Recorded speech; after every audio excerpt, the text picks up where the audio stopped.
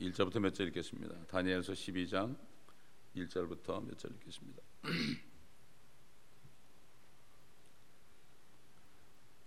그때 미카엘이 일어서리니 이는 네 백성의 자손을 위하여 일어서는 위대한 통치자라. 또 고난의 때가 있으리니 그것은 민족이 생긴 이래로 그때까지 결코 없었던 것이라. 그때 네 백성이 구제될 것이니 곧 그 책에 기록되어 발견될 모든 자들이라.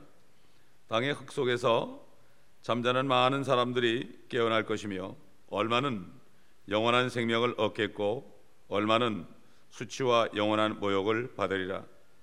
현명한 자들은 창공의 광명처럼 빛날 것이요 많은 사람을 의로 돌이키는 자들은 별들처럼 영원 무궁토록 빛나리라. 그러나 오 너 다니엘아, 마지막 때까지 그 말씀을 닫고 그 책을 봉하라. 그때에는 많은 사람이 이리저리 다닐 것이요 지식이 증가하리라 하더라. 여기까지 보겠습니다. 12장은 그때로 시작합니다. 결국은 다니엘서의 결론이 바로 그때입니다. 그때 11장에 우리 적그리스도에 나타난 걸 봤죠. 그때 이것은 바로 연속이죠. 11장의 연속입니다. 이것은 마지막 때를 얘기하는 거죠.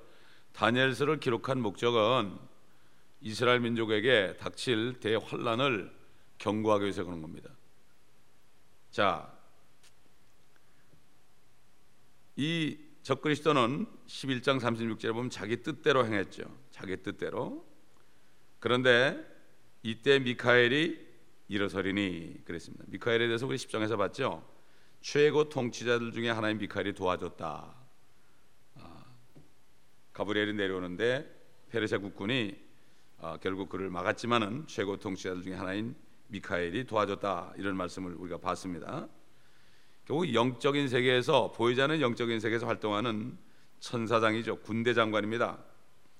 근데 실제 지상에 있는 어떤 통치자가 아니고 이스라엘을 통치하는 하늘에 있는 실제적인 통치자들, 이스라엘을 대표하는 영적 세계의 통치자입니다. 다른 나라들은 다 사단의 정사들이 통치하지만 이스라엘은 미카엘이란 통치자가 통치합니다. 여기서 우리가 이것을 알 수가 있습니다. 결국 하나님 앞에서 이스라엘을 대표하는 천사고 영적 세계에서 이스라엘을 통치하는 통치자인 것을 우리가 분명히 알 수가 있습니다. 또 고난의 때가 있으리니 그것은 민족이 생긴 이래로 그때까지 결코 없었던 것이라. 자, 여러분 그 요한계시록 12장 가보면요 바로 이게 똑같이 연결이 되죠. 이게 다니엘서와 요한계시록이 연결이 됩니다. 요한계시록은 이 12장 다니엘 12장에 나오는 요 말씀이 6장부터 19장까지 있죠. 자세하게 기록되어 있는 거죠. 그래서 이제 요한계시록은 12장에 가보면은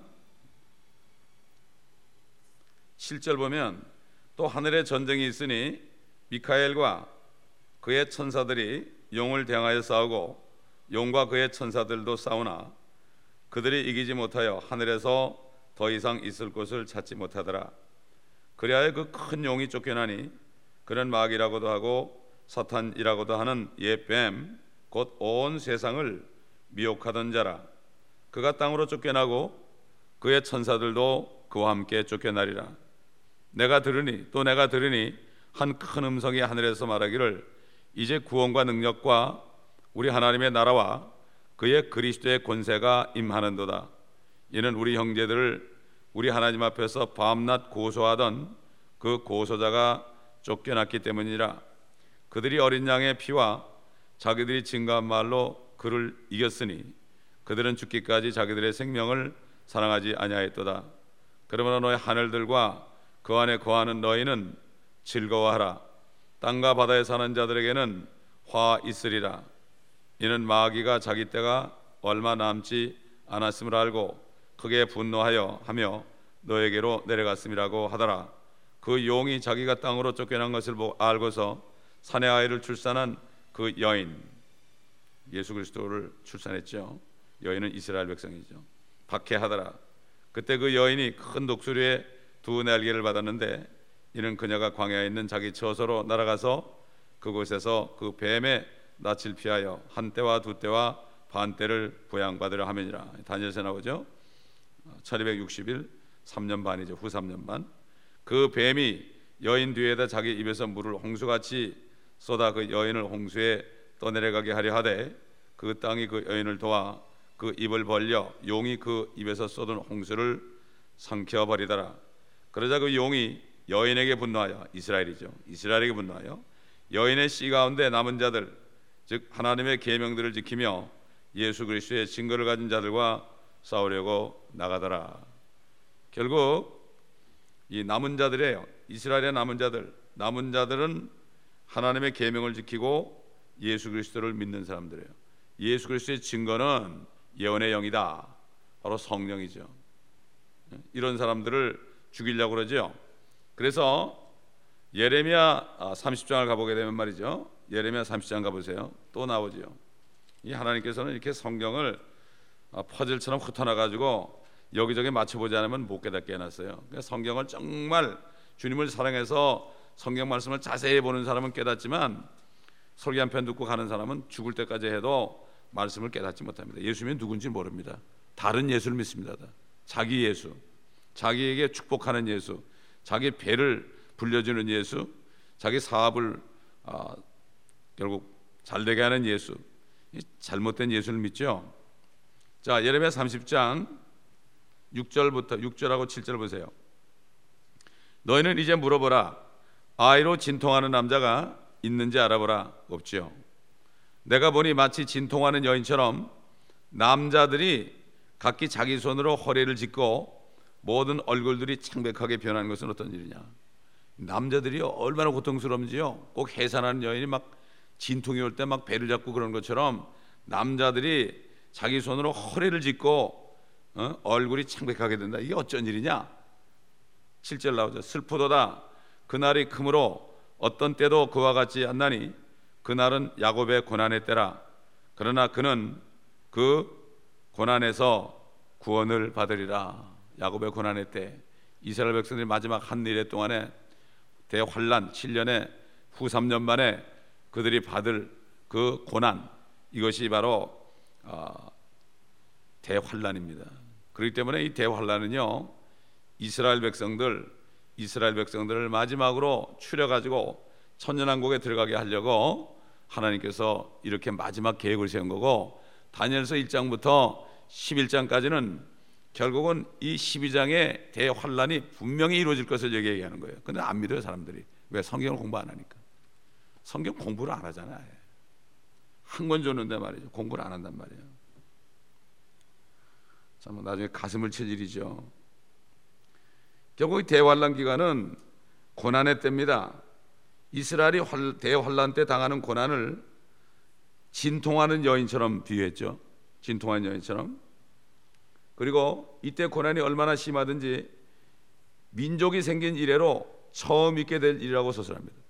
그러니까 히틀러 때 뭐 600만 죽은 건 저리 가라죠. 처음 있는 일이다, 이런 고난은. 근데 여기를 통과한다는 사람은 참 보통 용감한 사람이 아니에요. 그러니까 뭐 무식한 사람이 용감하단 말이죠. 무식하면 용감해요. 원래 알면 용감할 수 없어요. 세상이 시작된 이후로 지금까지 없었으며 또 결코 없을 것이다. 이거 누가 얘기했습니까? 예수님이 얘기했어요.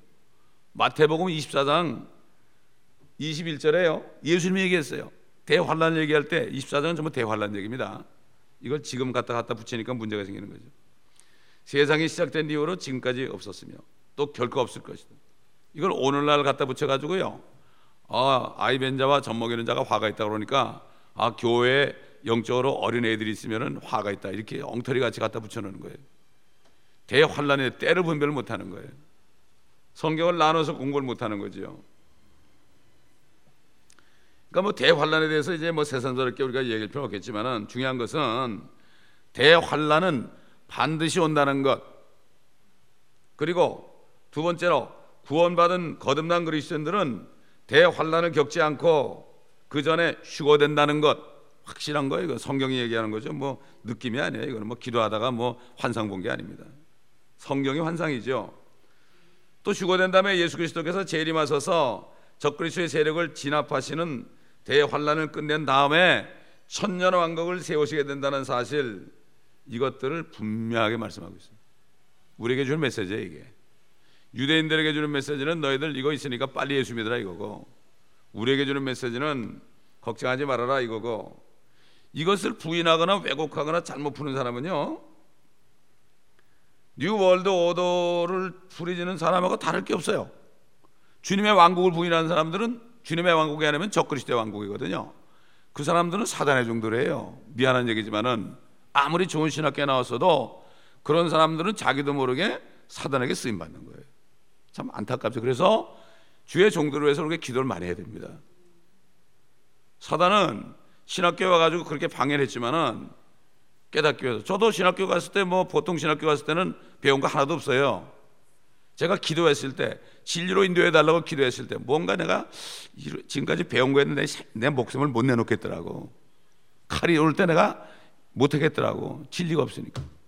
그때 내가 이 킹제임스 성경 말씀을 받은 거거든요. 이거 몇 년 동안을 두문불출하고 이 말씀을 공부한 거예요.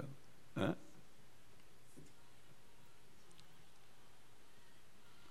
그 때문에 이 주기도문에 왕국이 임합시며 나라가 임합시며, 그걸 킹덤이라고 하는데 나라이로 해놓으니까 이게 감이 안 잡히는 거예요. 다 이 킹덤 감인데 그걸 믿지 않으니까, 그거를 믿지 않으니까 결국은 사단이 그렇게 해놓으니까 뉴 월드 오더, 세계 평화를 부르짖는 뉴 에이지, 이 사람들을 옹호하는 결과가 되는 거예요. 이게 참 얼마나 무지한지 몰라요. 말씀을 모르면 안 돼. 그래서 이스라엘 백성들도 내 백성이 지식이 없어 망하는도다 그랬죠. 오늘날 주의 종들이 지식이 없어 망하고 있는 거예요. 자기만 망하면 괜찮아요. 자기가 소경이 돼가지고 다 성도들을 소경을 만드는 거예요. 둘 다 구덩이에 빠진다 그랬거든요. 기가 막힌 거예요. 그래서 뭐 기도만 많이 하면 된다고 그러는데, 말씀 없는 기도는 기도가 아니에요. 아버지 하나님의 뜻대로 하는 게 기도고, 성령이 말하게 하심을 따르는 게 기도입니다. 성령은 하나님의 말씀 외에는요 아니에요. 그러니까는 내가 궁핍해도요, 성령에 의해서 하는 기도는 주님이 나 사정을 다 아시니까 걱정 안 합니다, 이게 기도지. 나 좀 돈 좀 주세요, 이건 기도가 아니에요. 그렇기 때문에 아버지의 뜻대로 하는 기도를 받아준다고 그랬거든요. 정욕을 하는 기도는 안 받아준다 그러죠. 엉뚱한 기도들하고 있단 말이죠. 얼마나 특히 새벽 기도 시간에 보면 엉뚱한 기도도 하고 있어요. 그냥 막 울며 불면서 말이죠. 이 말씀을 들을 때 한마디 하는 기도가 말씀 없이 몇 시간 하는 기도보다 나은 겁니다, 여러분. 주님이 가르친 기도 속에 다 들었어요. 하늘에서 뜻이 이룬 것처럼 이제 미카엘이 쫓아내잖아요, 마귀를. 뜻이 이루는 거예요. 땅에서도 이루어지는 거예요. 아버지의 뜻은 뭐죠? 마귀를 멸하는 거예요. 마귀가 이 땅에 찾아와가지고 죄를 가져와서 이 땅을 통째로 먹어버렸잖아요. 아담과 이브를 자기 수중에 집어넣어서. 그렇기 때문에 아버지의 뜻은 그 마귀를 쫓아내는 거예요. 하늘에서 먼저 쫓아내는 거예요. 대환란 때 완전히 쫓겨나는 거예요. 3층 천에서 2층 천으로 쫓겨났어요. 근데 이제 대환란 때는 2층 천에서 저 우주 공간에 있는 그 마귀의 권세들이 이 지구로 옵니다. 엄청나요. 그때는 땅에서도 이루어지다. 그래가지고 주님이 오셔가지고 붙잡아가지고 무저갱에 쳐넣는 거예요. 천연왕국 끝에 다시 잠깐 꺼냈다가 잠깐 동안 시험하게 해서 주님을 믿지 않은 사람들은 전부 불로 심판하는 거죠. 그리고 불못으로 들어가는 거예요. 적그리스도와 거짓 선지자는 미리 환란 끝에 이미 다 들어가지만 마귀는 조금 더 써먹을 게 있기 때문에 천연왕국까지 1000년 동안 땅 속에 무저갱 속에 있다가 다시 올라오게 해가지고 다시 시험을 해서 1000년 동안 수많은 사람이 태어났는데 예수가 누군지도 모르고 혼자 잘 먹고 잘 사는 거죠. 지금도 그런데 그때는 뭐 사람이 1000년 동안 사는데 말이에요. 100살에 죽은 게 어린아이라고 그러는데 아프기라고 했어요. 애도 쑥쑥 잘 낳고 말이에요. 그러니까 그냥 뭐 교만할 대로 교만해 있는 거 아니에요. 곡과 마곡이 모든 민족들이 예수님이 통치한다고 그래도 안 믿는 거예요, 사람들이. 그러면서 오히려 이 새 예루살렘 성과 유대인들을, 하늘에 있는 새 예루살렘 도성과 땅에 있는 이스라엘 도성, 이걸 공격하려고 막 모여오죠. 그럴 때 하늘에서 불이 내려가지고 다 불로 살라버립니다. 그리고 영원히 들어가고 마귀도 영원히 불못에 들어가는 거예요. 이게 하나님의 뜻이에요. 그래서 예수님이 그랬잖아요. 사도 바울도 그랬고 사도 요한도 그랬고 예수님이 이 땅에 사람으로 나타난 것은 마귀를 멸하는 것이다. 마귀의 일을 멸하는 것이다. 마귀의 일은 죄와 사망이죠. 그걸 멸하는 거예요. 그래서 주님이 죽으신 거예요. 죽으셔야만 죄를 멸하잖아요. 모든 우리가 태어나기 전에 우리 죄까지 다 담당하시고 죽으셨기 때문에 죄를 멸한 거 아닙니까? 죽었다가 살아나시니까 사망을 멸한 거 아닙니까? 그래서 그 예수만 믿으면 영생을 받는 거예요. 그분이 나를 위해서, 여러분 한 사람 한 사람을 위해서 그렇게 하신 거예요. 기가 막힌, 다른 사람 볼 거 없어요. 나를 위해서 죽으셨어요. 이건 정말 기가 막힌 얘기예요. 창조주 하나님이 나를 위해서 죽으셨어요. 이 땅에 오셔서 또 나를 의롭게 하려고 살았어요. 그 성령을 주셨어요.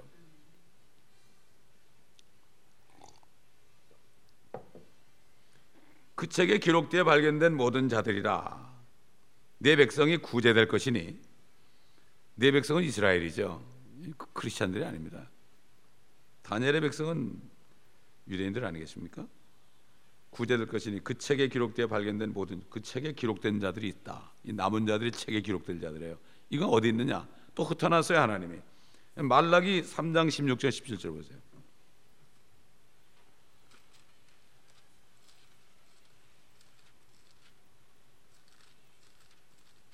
3장 16절 17절.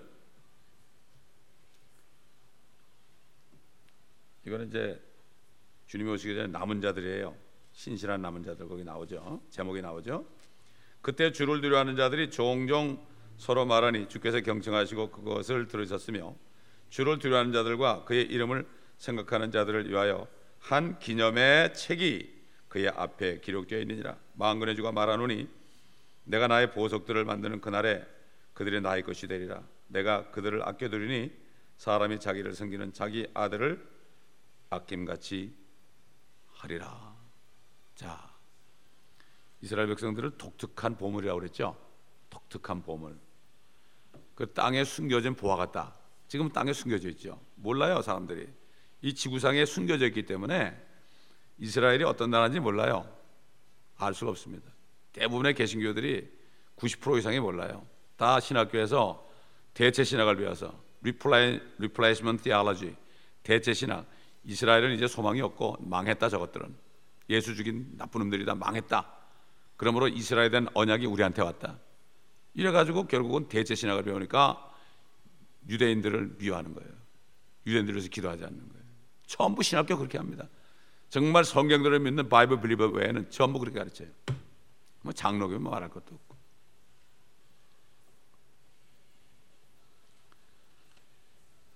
그래서 좁은 문으로 들어간 게 바로 그거예요. 다 넓은 문으로 들어가면 사람들이 많죠. 환영을 받죠. 그러나 좁은 문으로 들어가야만 그게 생명길이라고 그랬어요. 넓은 문으로 들어가면 그게 사망길이라고 그랬어요. 쉽죠. 아주 쉽습니다. 자, 2절 보니까 땅의 흙 속에서 잠자는 많은 사람들이 깨어날 것이며 얼마는 영원한 생명을 얻겠고 얼마는 수치와 영원한 모욕을 받으리라. 성경에 보면 그 부활을 말할 때 죽은 사람을 가지고 땅에서 잠잔다. 잠자는 자들이 주 안에서 잠자는 자들이 먼저 일어나고 그 다음에 살아있는 우리도 변화된다. 이런 말씀이 있죠. 그래서 함께 공중으로 이끌려서 주와 함께 영원토록 있으리라. 데살로니가전서 4장 16절 18절까지 있죠. 자, 영원한 생명을 얻는 부활이 있고 수치와 영원한 모욕을 받는 부활이 있다. 영원한 생명을 얻는 부활은 휴거 때 영원한 생명을 얻는 부활이에요. 그 다음에 환난 끝에 천년왕국이 이루기 전에 남은 자들이 받는 영원한 유대인들 중에서 받는 사람들, 이 사람들도 결국 영원한 생명을 받죠.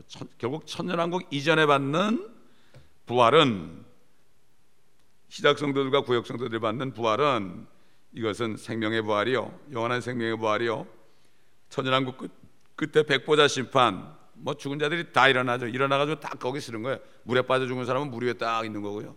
다 지옥에 있는 사람은 지옥에 이렇게 있고요. 다 있죠.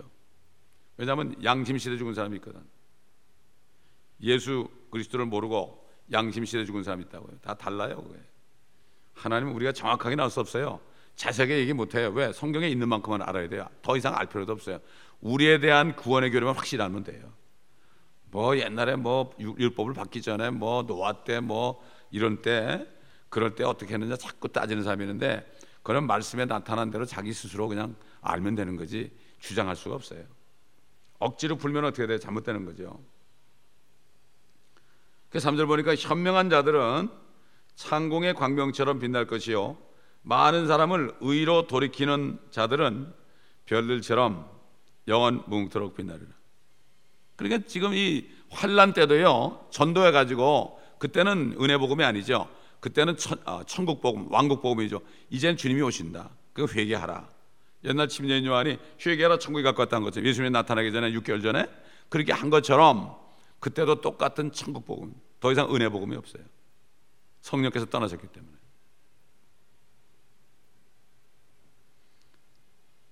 그때도 많은 사람을 의로 돌이키는 자들, 유대인들 남은 자들이 되게 하는 사람들은 별들처럼 영원 뭉토록 빛난다. 뿐만 아니라 오늘날도 예수 그리스도께서는 하나님의 의가 되시기 때문에 우리가 이 복음을 전파해서 많은 사람들을 의로 돌이키는 사람들, 예수 그리스도의 의로 돌이키는 사람들은 별들처럼 영원 무궁토록 빛나게 되는 거죠. 똑같습니다. 이거는 이런 사람들이 바로 현명한 자들이다. 철학자들이 자기들은 지혜를 사랑하는 자들이라, 필로소피는 지혜를 사랑하는 것이다. 그렇게 하지만 성경에서 지혜는 잠언 11장 30절 보면요, 지혜로운 사람이 누군가 나와요. 철학자들이 아니에요. 의로운 자의 열매는 생명의 나무니 혼두를 이겨오는 자는 현명하니라. 우리 구원이 혼의 구원이라 그랬죠. 혼두를 이겨오는 거예요. 그래서 미국 사람들은 위닝 소울 그러죠. 영어로 위닝 소울인데 우린 전도한다고 그러죠. 그러니까 소울을, 마귀, 세상에 속해 있는 그 소울, 그거를 우리가 복음으로 이겨서 그들이 복음을 듣고 마귀의 권세로부터 빠져나오게 하는 거죠. 이겨오는 거야. 이거는 우리가 싸워 이기는 겁니다, 여러분. 영적 전쟁에서 싸워야만 이기는 거죠. 한 사람 전도하기 쉬운 게 아니에요. 여러분, 가족들 전도하기 쉬워요? 아이고, 죽기보다 어렵죠. 네? 이 사람이 현명하다는 거예요. 그러니까 성령은 뭐라 그랬죠? 지혜의 영이라 그랬죠. 지혜의 영, 명철의 영. 그러니까 성령이 있어야만 복음을 전할 수 있는 거예요. 복음을 전할 수 있는 거예요. 아무리 뭐 지식적으로 많이 알아서 설명해도 안 돼. 아무리 사형령 가져도 안 돼요. 사형령 가지고 아무리 해도 그 사람을 그냥 종교인으로 만들어버려요. 그 설명을 해가지고 말이죠. 그럴듯하다. 그럼 불교 사람들 그렇게 전도해요. 사형이 가지고 저 어디야 이스라엘 와서 전도하는 사람이 있더라고. 유대인들한테 그게 통화가 있어요. 유대인들한테는 다니엘서 가지고 전도해야 돼요. 너 다니엘서 믿지 않느냐? 왕국이 임하지 않느냐? 그거 다니엘서 가져야 돼요. 그리고 복음서 가져가려면 마태복음 가져야 돼. 마태복음. 그래서 전도자들이 다니엘서를 히브리 말로 번역해놨고, 그 다음에 마태복음도 히브리 말로 해놔가지고 전도하는 사람이 있습니다. 가보니까 있더라고요. 다시 말해서 구령하는 그리스도인들이 현명한 사람들인 거죠. 바로 코앞에 있는 어떤 유익보다도 영원한 세상에 영원한 것을 생각하고 그날에 대하여서 장기적으로 좀 투자하는 거예요. 여러분, 오늘날도 말이죠, 진짜 지혜로운 사람들은요, 투자할 때 바로 코앞에 안 봐요. 멀리 보고 합니다. 어떤 사람은 나무를 심어요. 나무를 심어가지고 그냥 몇십 년 기다리는 사람도 있어요. 그런가 하면 주식에 투자해가지고 당장 뭘 먹으려고 그러다가 확 망해버리죠. 이런 사람이 있어요. 우리 그리스도인들도 영적으로 지혜로워야 됩니다. 멀리 봐야 돼요. 멀리 봐야 돼. 영원한 세상에 영원한 것을 생각하고 그날에 내가 정말 어떤 것을 차지할 것인가, 어떤 리턴이 있을 것인가, 이것이 바로 진정한 투자고, 그때 가서 이제 이 세상에 있는 동안에 복음을 전해가지고 주께로 인도한 사람들을 만나면 그들과 영원히 살 거 아니겠습니까? 참 갔을 때 뭐 백인들도 고맙다 그러고, 흑인들도 고맙다 그러고, 유대인도 고맙다 그러고, 뭐 히스패닉 사람도 고맙다 그러고, 한국 사람도 고맙다 그러고, 일본 사람도 고맙다 그러고, 중국 사람도 고맙다 그러고, 모든 사람들이 고맙다. 제가 중국 심야에 가서 공항에서 전도를 하니까요, 대학생들이 막 그냥 다 주님을 영접하는 거예요. 어떤 사람은 화장실에 일 보다가 저 얘기했더니 듣겠다는 거예요. 야, 놀랐습니다. 제가 놀랐어요. 어떤 목사님은 이런 간증을 했어요. 내 아들이 그리스도인이 된 다음 최초로 누구에게 전도해가지고 열매를 맺었던 그날을, 그 기쁜 날을 내가 지금도 잊지 못한다. 아들이 말이죠, 복음 전해서 구령을 했어요. 그리스도께 인도했어요. 그때 그렇게 기뻤다고 간증하는 분이 있더라고요. 사실 얼마나 기쁠까요? 저도 우리 아들이 그러면 굉장히 기쁠 것 같아요. 굉장히 기쁠 것 같아요. 무엇보다도 기쁠 것 같아요. D.L. 무디가 한 사람 전도했을 때 너무 기뻐가지고 그냥 다 땡겨치고서 그냥 돈 많이 벌었는데 땡겨치고 전도자 됐잖아요. 이 복음을 전해가지고 한 사람이 주님 응답할 때 막 눈물이 나고요. 그렇게 감격스러울 수 없어요. 이 기쁨은 아무도 못 가지고 와요. 여러분, 그 Sword of the Lord라는 선교기관이 있어요. 주의 칼이다. 거기 그 존 라이스 목사님이 있는데요. 제가 이분을 어떻게 하는가 하면은, 제가 그 처음에 교회를 개척해서 코비나에 있을 때 210번 후류회를 계속 달렸어요. 그 아케디에 살면서 210번을 달렸는데, 이게 빌보드가 많이 있잖아요. 빌보드가.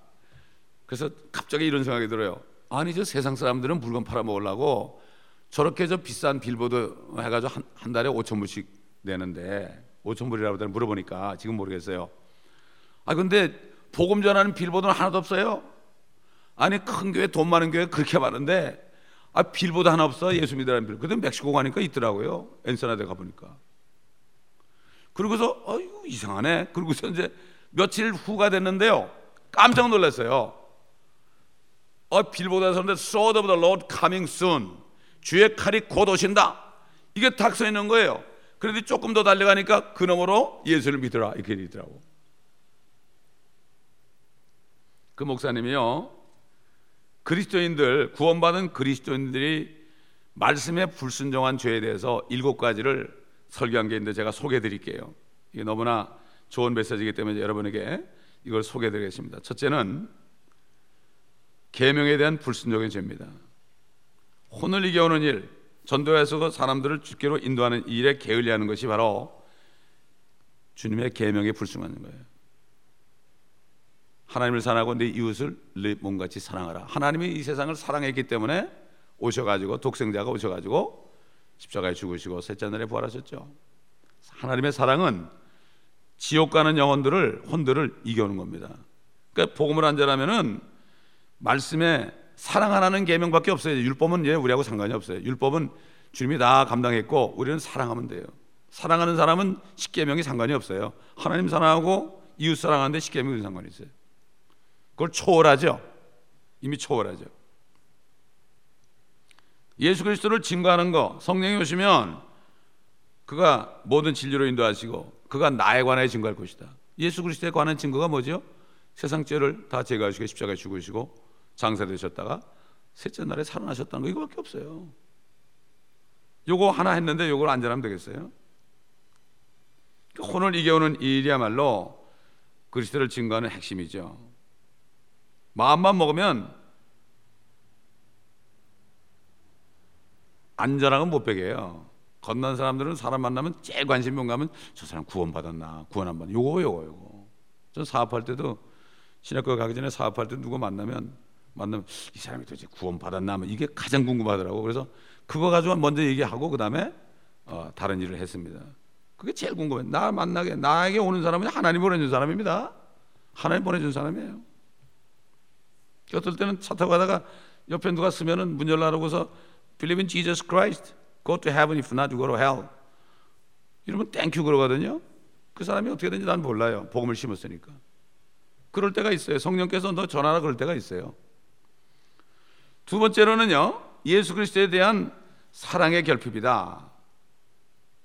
주님을 사랑하는 사람은요, 주님이 처절하게 피 흘려 죽으시고 지옥까지 내려가셨는데, 그리고 부활하셨는데, 진짜 주님을 사랑한다면 주님은 모든 사람에 죽으셨어요. 날강도 같은 사람에 죽으셨어요. 모든 사람, 우리가 업신여기고 우리가 정말 그 미워하는 사람까지도 위해서 죽으셨잖아요. 셋째로 불순종하는 죄는 예수 그리스도를 따르지 않는 죄입니다. 주님께서는 나를 따르라, 내가 너희로 사람들을 낚는 어부가 되게 하리라 그랬죠. 사람을 낳기 위해서 주님 따라가는 겁니다. 크리스찬, 그리스도를 따라가는 사람은 사람을 낳기 위해서 결국 되는 거죠. 결국은 전도하지 않는 사람은 주님을 따르지는 않는다는 거예요. 구원은 받았어도. 넷째로, 그리스도 안에 거하지 않는 죄예요. 주님께서 육신으로 한 것은 육이요 성령으로 한 것은 영이다 이렇게 말씀했죠. 그리스도 안에 거한다는 것은요, 영 안에서 그분과 교제를 유지한다는 뜻이죠. 주님이 나는 참 포도나무요 너희는 그 가지들이라. 그가 내 안에 내가 그 안에 거하면 그 사람은 많은 열매를 맺느니라. 내가 지금 열매를 맺고 있다면은 내가 그 안에 사는 거죠. 따라서 우리가 그리스도 안에 거하면 우리는 많은 사람들을 그리스도에 인도해서 많은 열매를 맺을 수 있죠. 여기에 게으르다면 그것은 그 순간 주님 안에 거하지 않고 있다는 증거예요. 나를 떠나서는 너희가 아무것도 할 수 없다 이렇게 말씀했죠, 주님이. 자, 그 다음에 다섯 번째 불순종의 죄는 주님이 우리에게 맡겼죠. 너희가 성령에 임하시면 너희가 권능을 받고 땅끝까지 증인이 된다고 그랬잖아요. 이거 이미 우리가 위임한 거예요. 12사도들에게는 모든 민족에게 가라 이런 위임을 했죠. 이것을 하지 않으면 독직 행위죠. 부정직한 독직 행위죠. 주님이 우리를 구원해 주셨고 우리에게 그러한 엄청난 복음을 위임하셨어요. 우리 같은 죄인들에게. 우리가 죽을 때까지, 주님이 늦게 오시면 우리가 무덤에 들어갈 때까지 이 복음만큼 위대한 소식은 절대로 들어보지 못할 거예요. 이거보다 위대한 소식이 어디 있습니까? 주님께서는 내 죄를 위해서 죽으시고 장사되셨다가 나 때문에 사흘 만에 죽은 자도 살아나셨다. 이것이 바로 위대한 소식이고 복음이죠. 우리는 이거 들었습니다 이미. 그러나 이것을 망각하고 사는 시간이 더 많죠. 기억하더라도 이것이 얼마나 중요하다는 거. 그러니까 우리가 주의 만찬할 때, 성만찬할 때 그 두 가지가 가장 중요하다는 거 아닙니까? 주님의 살을 표시하는 무게병과 주님의 피를 상징하는 포도즙이 가장 중요하다는 거예요. 이거 잊어보지 말라요. 그래서 하는 겁니다. 이거 무슨 종교 행위로 하는 게 아닙니다. 이거. 초대 그리스도인들은 모일 때마다 했어요. 모일 때마다. 그들이 모이는 목적은 사도들의 설교를 듣는 것 그 이전에 성만찬 하려고 모인 거예요. 그들이. 그것 때문에 모인 거예요. 그것 때문에. 잊지 말라고. 그들은 전도했거든. 매일 전도했거든. 매일 전도하니까 잊지 말라고. 매일 전도하니까 매일 모여서 매일 했단 말이야. 옛날 초대교회 성도들은 매일 모였잖아요. 매일. 그렇죠? 오늘날 교회가 얼마나 느슨하게 됐습니까? 참 이게 부활이라는 게 우리 장례식 가서 시체가 누워 있는 거 보고 그다음에 이제 그 매장을 하잖아요. 매장을 할 때 이렇게 참 콘크리트 속으로 이렇게 관이 들어간 거 볼 때 거기서 주님이 오실 때 그 사람이 살아나 가지고요. 이 부활한다는 게 이게 보통 일입니까 이거? 장례식에 꼭 가야 돼요, 여러분. 초상집에 가는 것이 장례식 가는 것보다 초상집에 가는 것이 잔치집 가는 것보다 낫다 그랬죠. 지혜로운 사람은 그렇죠. 그렇기 때문에 정말 저는 장례식 할 때마다 꼭 그 말씀을 전해요. 휴거에 대한 메시지를 꼭 전해요. 그때 얼마나 좋은 기회입니까? 고린도전서 15장 51절부터 55절하고 데살로니가전서 4장 말씀을 전하죠. 우리에게 전해진 거예요. 영원히 무덤에 갇혀 있는 게 아닙니다. 우리는 이거 얼마나 좋은 소식입니까? 그래서 사도 바울이 말했죠. 우리가 이 보물을 질그릇에 가졌다. 이 예수 그리스도의 복음을, 예수 그리스도를 질그릇 같은 우리 몸속에 가졌다. 참 얼마나 우리에게 좋은 성령을 주셨습니까? 여섯 번째는 복음을 안 전하는 것은 영적 살인행위라는 거다. 이렇게 말씀했어요, 그분이. 그러면 내가 오늘 너에게 증거하노니 모든 사람의 피로부터 내가 깨끗하니 이는 내가 하나님의 모든 계획을 조금도 주저함이 없이 너에게 전해줬습니다. 사도 바울이 그랬죠. 만나는 사람마다 전했죠. 사도 바울은 모든 사람의 피로부터 깨끗하다. 바울은 가는 곳마다 전도했다는 얘기예요. 만나는 사람마다. 그러니까 모든 사람에게 죄에서 깨끗하다. 피로 깨끗하다. 에스겔서 3장 18절 보면 무슨 말씀이 있어요? 네가 그에게 경고도 주지 아니하고 그 악인에게 그 약한 길에서 떠나라고 경고하여 그의 생명을 구하라고 말하지도 아니하면 바로 그 악인은 그의 죄악 가운데서 죽을 것이나 나는 네 손에서 그의 피를 요구하려. 같은 맥락이죠. 우리가 전도 안 한다고 지옥 가는 건 아니에요. 그러나 책망을 받죠. 그리스도의 심판석에서 책망을 받아요. 전도하면은 기쁨의 면류관을 받아요. Crown of Joy. 이게 구령한 사람에게 주는 이 면류관이죠.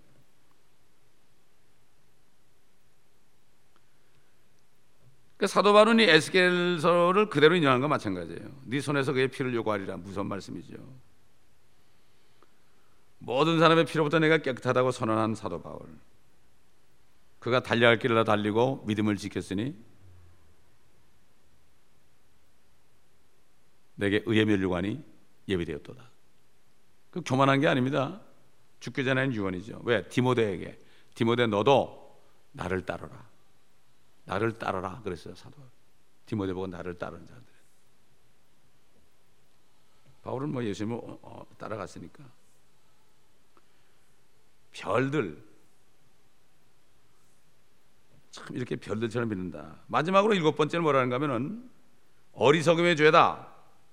처음에 그 혼을 이겨오는 사람은 지혜롭다 그랬죠. 다시 말해서 혼을 이겨오지 않는 사람은 반대로 얘기하면 어리석은 사람이다. 결국 그 사람이 현명하냐 어리석으냐 이것은 그가 혼을 이겨오느냐 여부에 달려 있습니다. 참 이렇게 그분이 전도자이기 때문에 그랬습니다. 아이고 우리 교회 재정이 좀 많아지면은 난 그거 하고 싶어요. 빌보드 좀 만들고 싶어 그냥. 그래가지고 그냥 여기저기 붙여놔가지고 말이야. 얼마나 좋습니까 그거? 이제 주님이 오신다고 말이야. 10몇 년 전에도 그렇게 했는데 그렇게 한다면 얼마나 좋겠습니까? 아멘. 우리가 기도 제목입니다. 이거 기도 제목이에요. 우리한테 주시면 할게요. 우리한테 주시면 할게. 남들이 안 하니까 한 사람도 안 하잖아요. 얼마 전에 여기에 이사야 53장이라고 딱 누가 글을 써놨더라고요. 여기에다가. 근데 그런데 돈이 없는 그런지 금방 없었더라고요. 아 누군가 그런데 오직 답답하면 축구 선수가 여기다가 요한복음 3장 16절 써가지고 경기하겠습니까? 이런 사람은 때를 어떤지 못 얻든지 복음 전하는 사람이에요. 선교사 아들 아닙니까? 기도하겠습니다.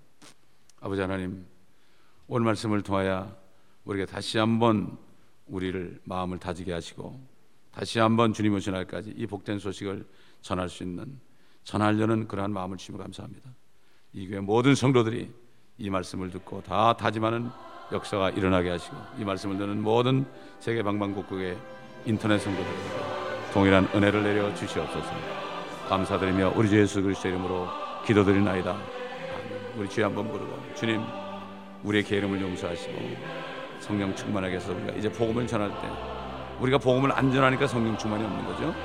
복음을 전할 때 성령 충만을 받는 우리가 되게 하옵소서. 주여 한번 부르고 우리 성도들에게 동일한 축복 있게 하옵소서. 기도하겠습니다.